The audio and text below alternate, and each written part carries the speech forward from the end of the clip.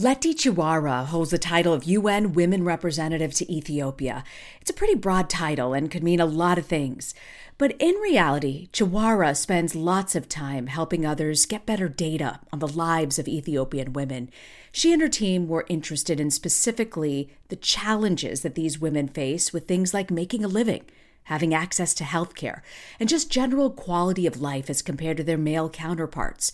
And after crunching the numbers, they found some shocking results. We found that more than 60% of women in Ethiopia's perception of violence against women was that it is okay for a man to beat up their wife. And that was quite startling. When you hear a number like that, you know something is terribly off in Ethiopian society, and fixing it is going to take a multi-pronged approach that'll require buy-in from all parts of society.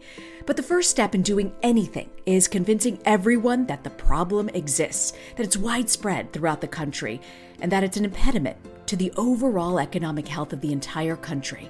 In other words, you need to convince those in power that it's in their best interest to change the status quo. And that's what we're going to look at on today's episode of The Hidden Economics of Remarkable Women, a series from Foreign Policy that examines how women are striving to overcome difficult and sometimes dire circumstances to forge new paths toward economic independence. I'm Rena Ninan.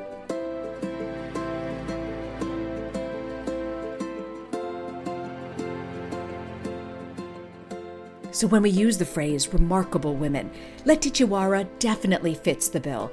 In addition to being the UN Women Representative to Ethiopia, she's also the current UN Women Representative to the African Union Commission and the UN Economic Commission for Africa. And before her work in Ethiopia, she was the UN Women Chief of Africa, based in New York, where she worked for 12 years. When she was there, she was very involved with improving gender data. So when she got to Ethiopia in 2013, she made gender data a priority. She approached the Central Statistical Agency of Ethiopia, which oversees efforts like the census. They were collecting information divided by gender, like male and female. But Leti didn't think that was enough, just putting the raw data out there in these lengthy charts. Leti also encouraged them to write about the gender differences, make sense of the numbers. She wanted them to dive into the biggest trends and gaps. I'll let Leti Chiwara take it from here. We were able to convince the Central Statistical Agency that it is critical for Ethiopia to produce a gender statistics report, which was, of course, produced in 2017. With that report, we were now able to look at each of the sectors of the country: agriculture, tourism, manufacturing, and look at these sectors. Where are the women? What are their contributions? What are some of the gaps or challenges that they face? And therefore, how can those challenges be addressed? So that statistical report became a very key document to analyze their work and to come up with policies and programs that responded to women's needs. Tell me about how you got Ethiopia to start what's called a time use survey. And for the listeners who don't know exactly what a time use survey is, what is it? Why is it important for capturing women's economic contributions?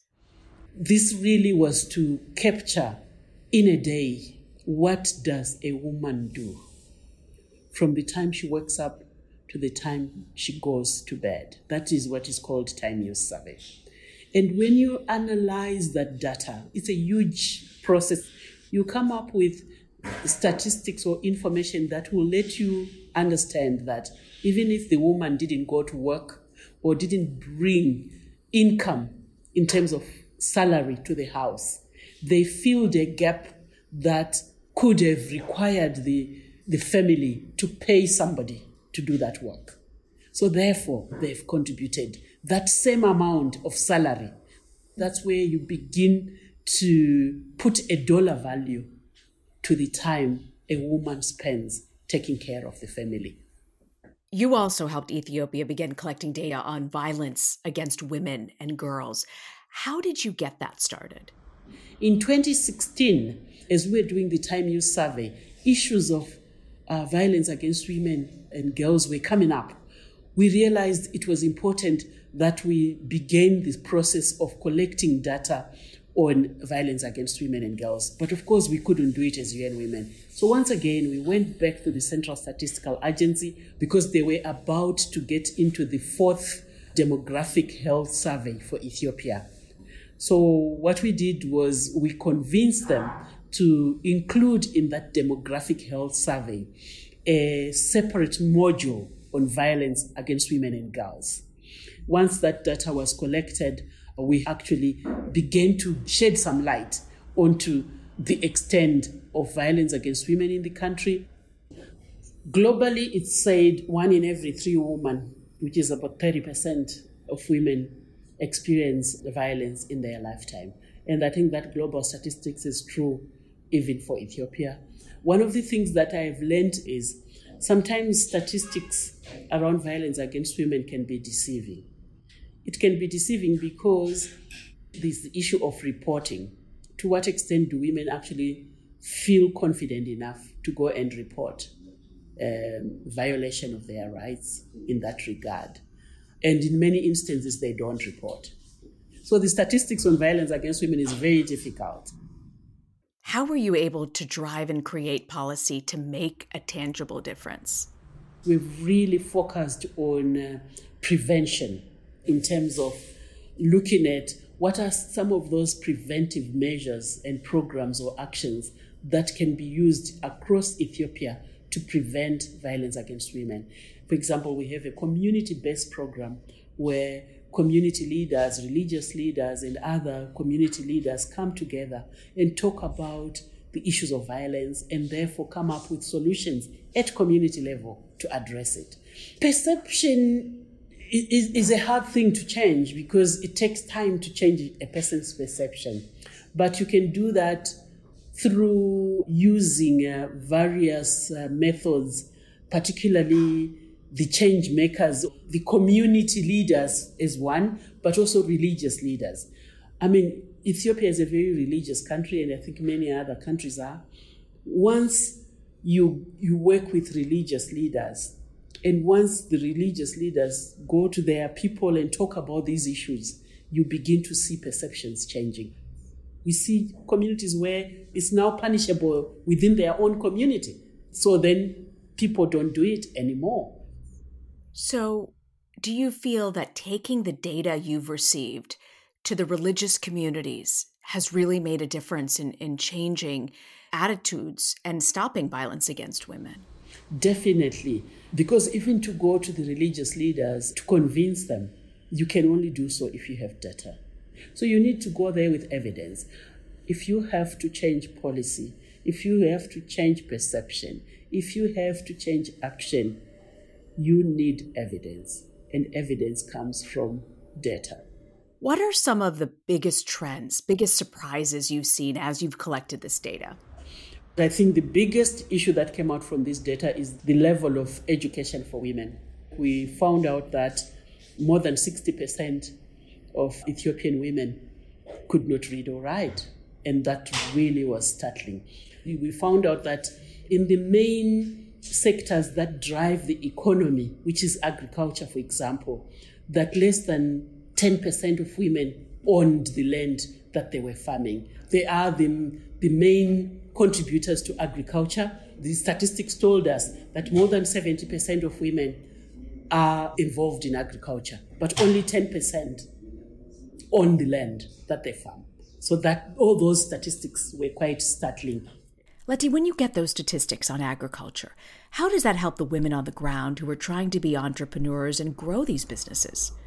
Well, once we get those statistics, we start to engage with the key sectors. For example, with the agriculture. That statistics actually helped us to do further analysis and study of the agriculture sector, with working now closely with the Ministry of Agriculture and in the context of our work on women's economic empowerment, ensuring that there are provisions given to allow women, even if they are female-headed households, to be able to own the land that they till every day. So based on all these numbers you've been able to accumulate and gather, how have you been able to drive and create policy? Well, as UN Women, we produce what we call policy briefs. And those policy recommendations are targeted at various actors. So once we do those policy briefs, we then begin to have policy dialogues with different sectors. And of course, we push for these policymakers to now go back and infuse these into their policies moving forward. But what is so key is accountability. So one of the things we've done in Ethiopia is to develop a gender accountability tool. At the end of the year, every sector is analyzed in terms of how much their policies were gender responsive, and then they are given a rate, how much their programs were gender responsive, how much their budget allocations were gender responsive. Once that is done, then it is presented to the highest levels of government for accountability. I remember when we did this exercise 2 or 3 years before COVID, there was an outcry from some sectors to say, no, but we did well, but we did, you didn't capture this properly, we did well. So I think that sense of competition, accountability helps for each sector to now step up their game and begin to do something so that next time around, when this exercise is done, they are not seen to be on the lower ranks, but to also do as well as others. Letty, what advice do you have for countries who have never collected gender data but want to start? One of the challenges for those that want to do this work is people will tell you, what difference will this make to women? Will this bring bread and butter on the table of the women? You will get those questions. But you know what? It does matter. It might not bring bread and butter today, but in the long run, it does. For me, having gender data is a long-term game changer for achieving gender equality. Because once it's institutionalized and once it's part and parcel of the whole system of government, you know that women will never be left behind, and they will be part of the process of the whole cycle of the development of an economy and a country.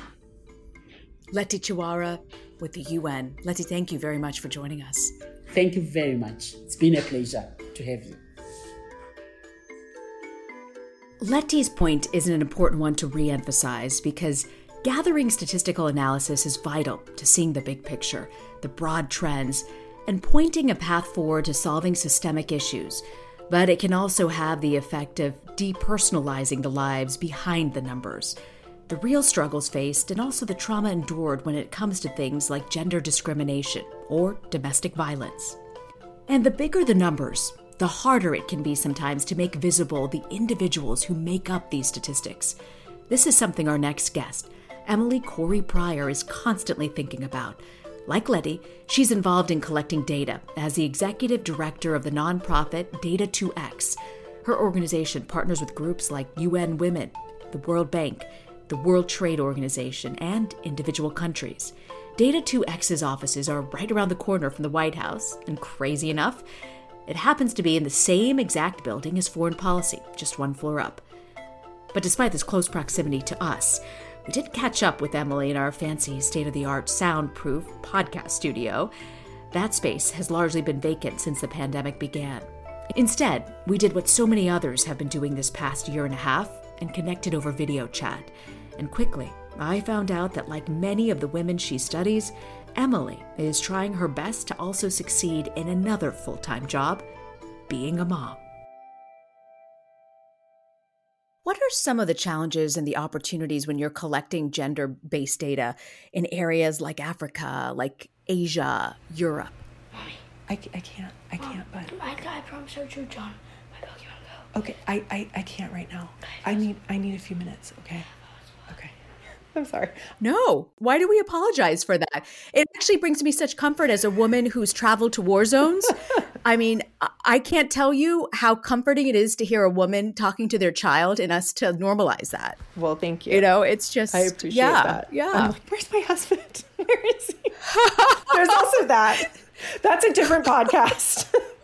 We should just title it, Where's my husband? Or where's my partner? You know, where's the other person? But this goes to the crux of every culture, every country, what women are struggling with at this moment, Emily, that you're trying to bring forward through numbers is this balance of the home and work. Yes. So going back to the question. I totally missed the question. No, not at all. When you talk about the opportunities and the challenges in collecting and analyzing data based on gender by region, what about areas like Africa, Asia, Europe? What are you seeing? What do you find are the opportunities and the challenges when you're looking in these countries? I think in terms of the challenges there, a lot of times it is just limited funding for national statistical offices from the get-go, and therefore limited capacity that gender statisticians have for collecting and analyzing that data. And it's really important because, oftentimes the gender statistician in a country is one person, often with multiple responsibilities for other types of data, right? They're the least funded, they get the least attention, and yet at the same time, our entire world, everything we do is driven by data.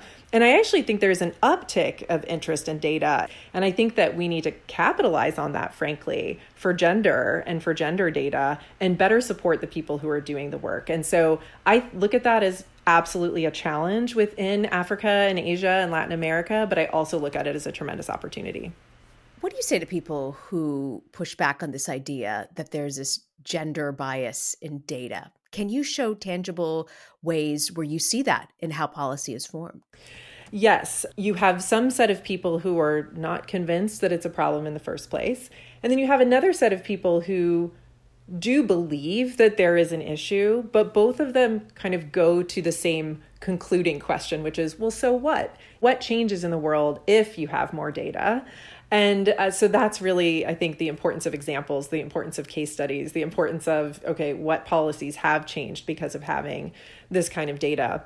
So first, we do have some examples, and one of them is actually comes from Vietnam. And it was a nationwide survey by Vietnam Statistics Office. And their office found that 58% of women reported experiencing physical, sexual, or emotional abuse by their husbands. And 87% of those women who had experienced this type of violence and abuse had not sought any form of help. And this data actually caused a very public conversation and a reckoning about the nature of violence against women. And it raised awareness around new coping strategies and available or unavailable support services. And it directly informed new government strategies and policy responses addressing violence against women. You've done a lot of work on making workforce participation questions better that reflect women's economic lives. For so long, women have been forgotten. Can you sort of explain a little bit about how you had certain questions rephrased to sort of better capture women's economic participation? Sure, absolutely. There's actually something called the International Conference of Labor Statisticians, which is convened by the ILO, the International Labor Organization. And it's a really important group. It gets together every 5 years, and it represents every country, right? So this is where labor statisticians come together to make sure that everyone is measuring things similarly. So when we're doing cross-country comparisons and we're trying to understand the global economy and things like this, that we can do that with some level of confidence in terms of the way that things are measured. And one of the things that came out was that women were just being missed in the way that we collected data on economies and on economic contributions. And the reason that women were being missed is that their economic contributions are more varied than men's. So where a man might be able to answer a question and say, oh, I have this one occupation, right? I'm a welder or an electrician, or pick an occupation. A woman and her economic contribution was usually multifaceted, right? And so she might say, I am a homemaker, and I also help in my family business. And when we have extra food from the farm, I take it to the market to sell. But because there's so much simultaneity in a woman's life, that was complicated to capture in labor statistics. And so it just was going uncounted. Can you give us some examples of how people can ask better survey questions that get to the heart of gender? One of the ways is ensuring that there is more diversity in the surveyors themselves. A second way is ensuring that especially with household surveys, that surveys are not only being asked of one person, and that it's not only the interpretation of whoever is asking the question of who's the head, I'm using quotation marks, who's the head of the household. That's also very important, right? Making sure that questions are not only being asked of men, but that they're being asked of women as well. I think another thing is making sure that there are actually gendered differences in the ordering of questions. And so making sure that you're not starting your question with, what's your primary occupation in a country where, like I was talking about, you have women containing multitudes and simultaneous activities, where she's going to feel that the first thing she needs to answer is, well, I'm a mother or I'm a homemaker. And then she just focuses on that. And then you don't actually capture her economic activity, her other economic activities. I would argue that caring for children is absolutely an economic activity in and of itself. But so I think that those are some examples of the kinds of things that could happen better in terms of the way that we collect our data in the first place. Before you go, Emily, what about gender data do you wish you had known before you started Data 2X that you know now? I think at the beginning, we were really focused on trying to understand, right, what was the scope of the problem, because that actually didn't exist in any one place of looking across every topic. And I wish I had been able to make that full leap to, I need to start right now of building what all of these policy examples could be and building that groundwork from the get-go. We have to be collecting, what are those examples? Where does it actually turn into tangible change and policy change? Because it's only with having enough of those examples that you can track over time that will really tip any of the doubters over the edge to say, yes, this actually can make an appreciable improvement from a policy standpoint. Emily Corey-Pryor, Executive Director of Data 2X. Emily, thank you. Thank you so much, Rena. It was really a pleasure. To back up Emily's thoughts there, let's just point out some of the big gender-related policy examples Emily and our first guest, Leti Chiwara, highlighted here. Numbers that revealed hidden truths and are changing policies. Both found huge numbers of women experiencing sexual violence or perceiving sexual violence under certain circumstances to be okay. Leti saw that more than 60% of Ethiopian women could not read or write. All this information is influencing governments, the private sector, and civil society to create new ways to address these needs. She also mentioned a big stat that they found about agriculture in Ethiopia. More than 70% of women are involved in agriculture, but only 10% own the land that they farm. Across Africa, agriculture is a huge part of many women's lives. So if women are going to be more empowered economically, addressing key needs in agriculture is critical. On the next episode, we're going to take a look at an innovative program in Nigeria. It's trying to ramp up the dairy sector there, resolve a climate-related conflict around cow herding that's actually killed more people in recent years than Boko Haram. If it works, it could be transformative. We could really displace imports and create an ecosystem that would not only generate jobs, address malnutrition, strengthen our local communities, address the security challenges in our country, and also empower women. More on that program called Aldine next week. And that does it for today's show. The Hidden Economics of Remarkable Women is a production of Foreign Policy, and it's supported by the Bill and Melinda Gates Foundation. If you like what you're hearing, we hope you'll subscribe and give us a review. It really helps spread the word about what we're doing. Also, you can sign up to get a policy brief on gender equality. This is content that's normally behind a paywall at Foreign Policy, but we're offering special access to our podcast listeners. It's a great resource for understanding the big picture on what's happening globally to try and tackle gender inequality. Just visit go.foreignpolicy.com/recovery. That's go.foreignpolicy.com/recovery. The Hidden Economics of Remarkable Women is hosted by me, Rena Ninan. Laura Rossbro-Tellem is our senior producer. Andrew Perella, our editor. Rob Sachs is our managing director. Foreign Policy's audio team includes Dan Efron, Rosie Julin, and Zamone Perez. Thank you, and we'll be back in your feed next week.